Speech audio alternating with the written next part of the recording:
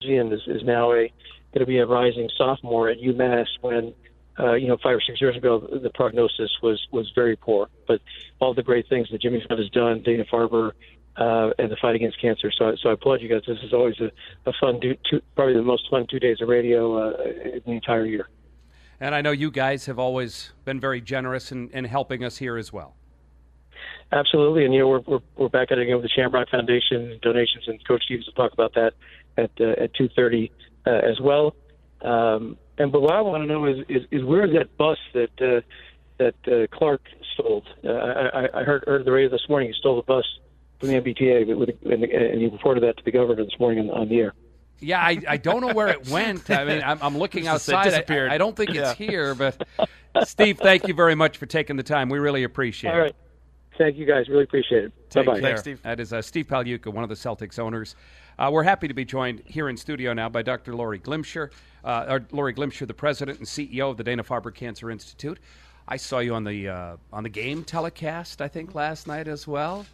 You've been everywhere here lately the last couple of days. Well, hi, Dale. Hi, Rich. Happy to be here. This is such an important event for Dana-Farber. I can't begin to express how much it means to us at the Red Sox Foundation. Host this event. Just many thanks to Becca Salwasser and her team, to the Red Sox. We've had a 66-year partnership with them. And, of course, Brock Holt is our Jimmy Fund captain, and he's been just extraordinary to the kids in the Jimmy Fund Clinic. He really has changed how they feel, and he's made friends with several of them. It's really heartwarming. Was that a surprise to you, going back to maybe your first experience with it, seeing the professional athletes, the Red Sox, Bruins, Celtics, Patriots, whoever it is, come in there and form those strong relationships? I think it is truly incredible. It is what I would call awe-inspiring. It just warms my heart. It means so much to those kids who are facing difficult diagnoses, which they don't always fully understand, and to their parents as well. I think Brock and the others interact with the whole family.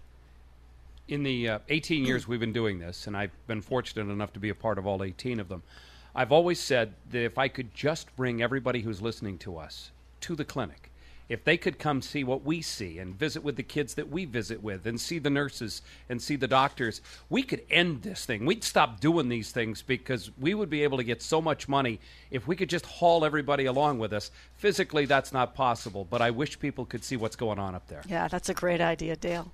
And we depend so much on the funds that are raised here because this is an amazing time for cancer research. We have made huge strides in the last decade, 2 decades, and we're at an inflection point where we can take it a log higher. We do very well with some cancers, but we still can't treat all cancers. But I'm very optimistic that in the next decade we will figure out how to manage some cancers and cure some others, but it takes a lot of money. Research is really expensive, and having this kind of funding means the world to us. Now, you began as a researcher, correct? Yes. Are you still able to get into the laboratory? Do you have the time to do that? I do. I do have a small laboratory. It's just about 5% of my time because I've got a lot of other responsibilities. Yeah. But it keeps me excited. We're working now on blood malignancies and have identified a new potential target for therapies against leukemia and myelodysplasia syndromes. What's the biggest part of your job day in and day out? Biggest part of my job is interacting with everybody at Dana-Farber because, when a patient comes in, they're really surrounded by a team of caregivers.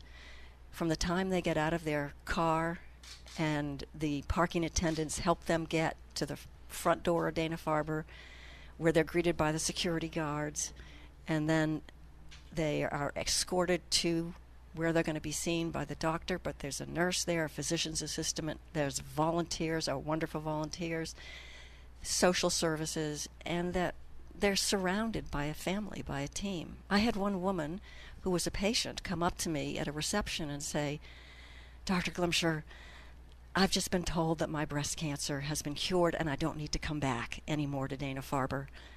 But would it be okay if I just stopped by a couple times? Because I got so attached to the team that was taking care of me. That is what gets me up I every assume you're morning. okay with her coming by. And Sure. Lisa, Right. absolutely. And this is what, when I wake up in the morning, I'm so inspired to come into work. And you can speak to this as well as anybody. Right now, we're at over $1.5 million. The people who are picking up the phone or the people who are texting in, where does that money go? That money goes to research. It goes to our brilliant researchers who are making new discoveries that are going to change the face of cancer. It goes to immunotherapy research, which awakening our own immune systems to fight those tumor cells. It goes to precision medicine, figuring out what genetic mutations an individual has, because we sequence the tumors of everybody that comes to Dana-Farber, and in the hope that we have a drug that will target that genetic mutation and disable the cancer. And it goes to our research on early detection of cancer, because the earlier you can catch cancer, the better chance you have of curing it.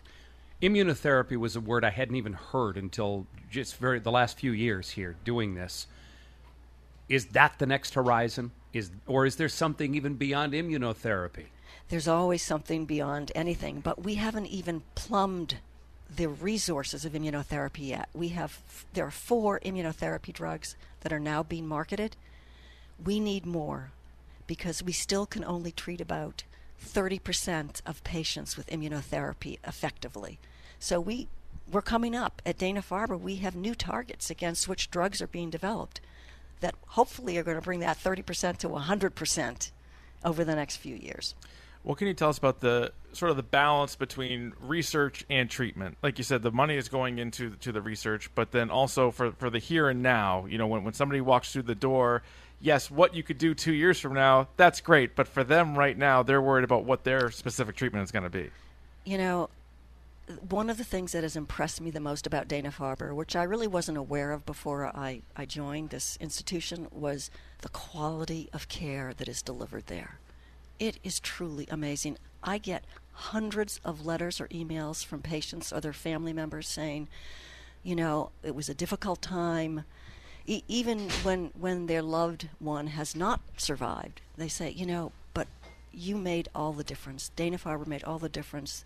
The nurses, the doctors just surrounded my husband or my brother or whoever with the most exceptional care and compassion.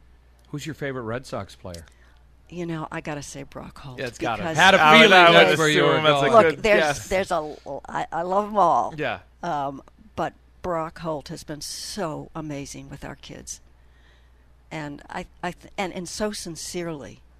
So He and Lakin both, and his wife is there with him on a lot of the occasions. Yep, absolutely, and just hearing the stories from the kids who he has really bonded and partnered with, is something that makes me feel humble. That spring training visit seems like such an unbelievable experience for those kids to get down there late February, early March, whatever it is, and to go down to Florida and get on the field and see the players. That's something they'll never forget. Oh, they just love that. And last season, of course, they were on the duck boat. You're right. And that was a big thrill for them. We visited with a young man yesterday who's going to make his first World Series trip next spring. He's already talking about being able to make his first World Series trip next spring. From his lips to God's ears. Yeah, Exactly. That's right. Dr. Glimcher, thank you so much for being a part of this whole thing. Thanks for letting us hang around for a couple of days as well. We really appreciate it. Well, we're very grateful to you, Dale, and you, Rich. Thank you so much. Thank you. Thanks. Dr. Laurie Glimcher joining us. She is the president and CEO of the Dana-Farber Cancer Institute. We continue on here, but you guys have got to make those phones ring. We're at $1,696,874 on the Arbella tote board. But please, please, please call and make your gift. 877-738-1234 is the telephone number.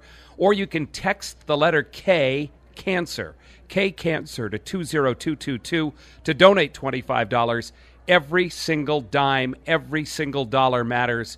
Whatever you can gift, we are grateful to accept it, and we hope you'll make those phone lines light up out there. We're broadcasting live from Fenway Park. This is the WEEI Nesson Jimmy Fund Radio Telethon, presented by the Arbella Insurance Foundation.